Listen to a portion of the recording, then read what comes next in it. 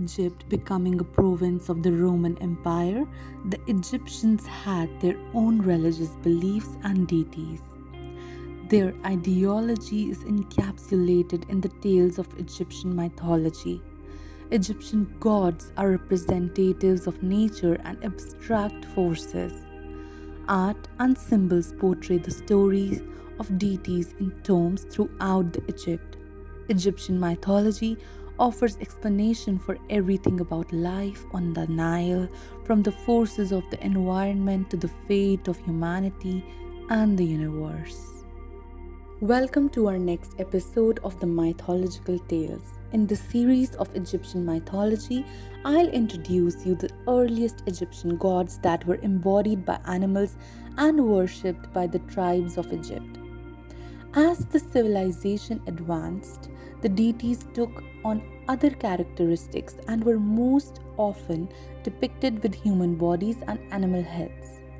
Many Egyptian gods have their own origin in creation and forces of nature and were also strongly connected to the afterlife. By the time of the Old Kingdom, a national religion developed. As the political climate evolved, the shifts in power also changed the status of the gods. The more politically prominent the city became, so too did the deity of the cult center located within it. Let me first introduce you to the god of death, Anubis. In Egyptian mythology, Anubis was the original god of the dead. Known as the jackal god of mummification, Anubis was responsible for making sure the journey to the underworld went smoothly for man. He was considered the inventor of embalming and had several important functions. First, he overlooked the embalming of the diseased bodies. Embalming isn't simple work, and Anubis ensured it was done correctly.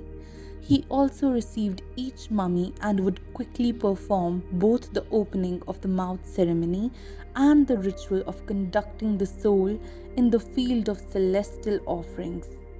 He also oversaw the scales of truth which protected the deceased from eternal death and deception.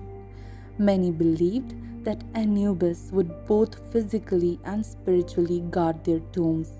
The Egyptians believed that the bodies of the deceased needed to be preserved for the afterlife, and Anubis played a large role in their beliefs.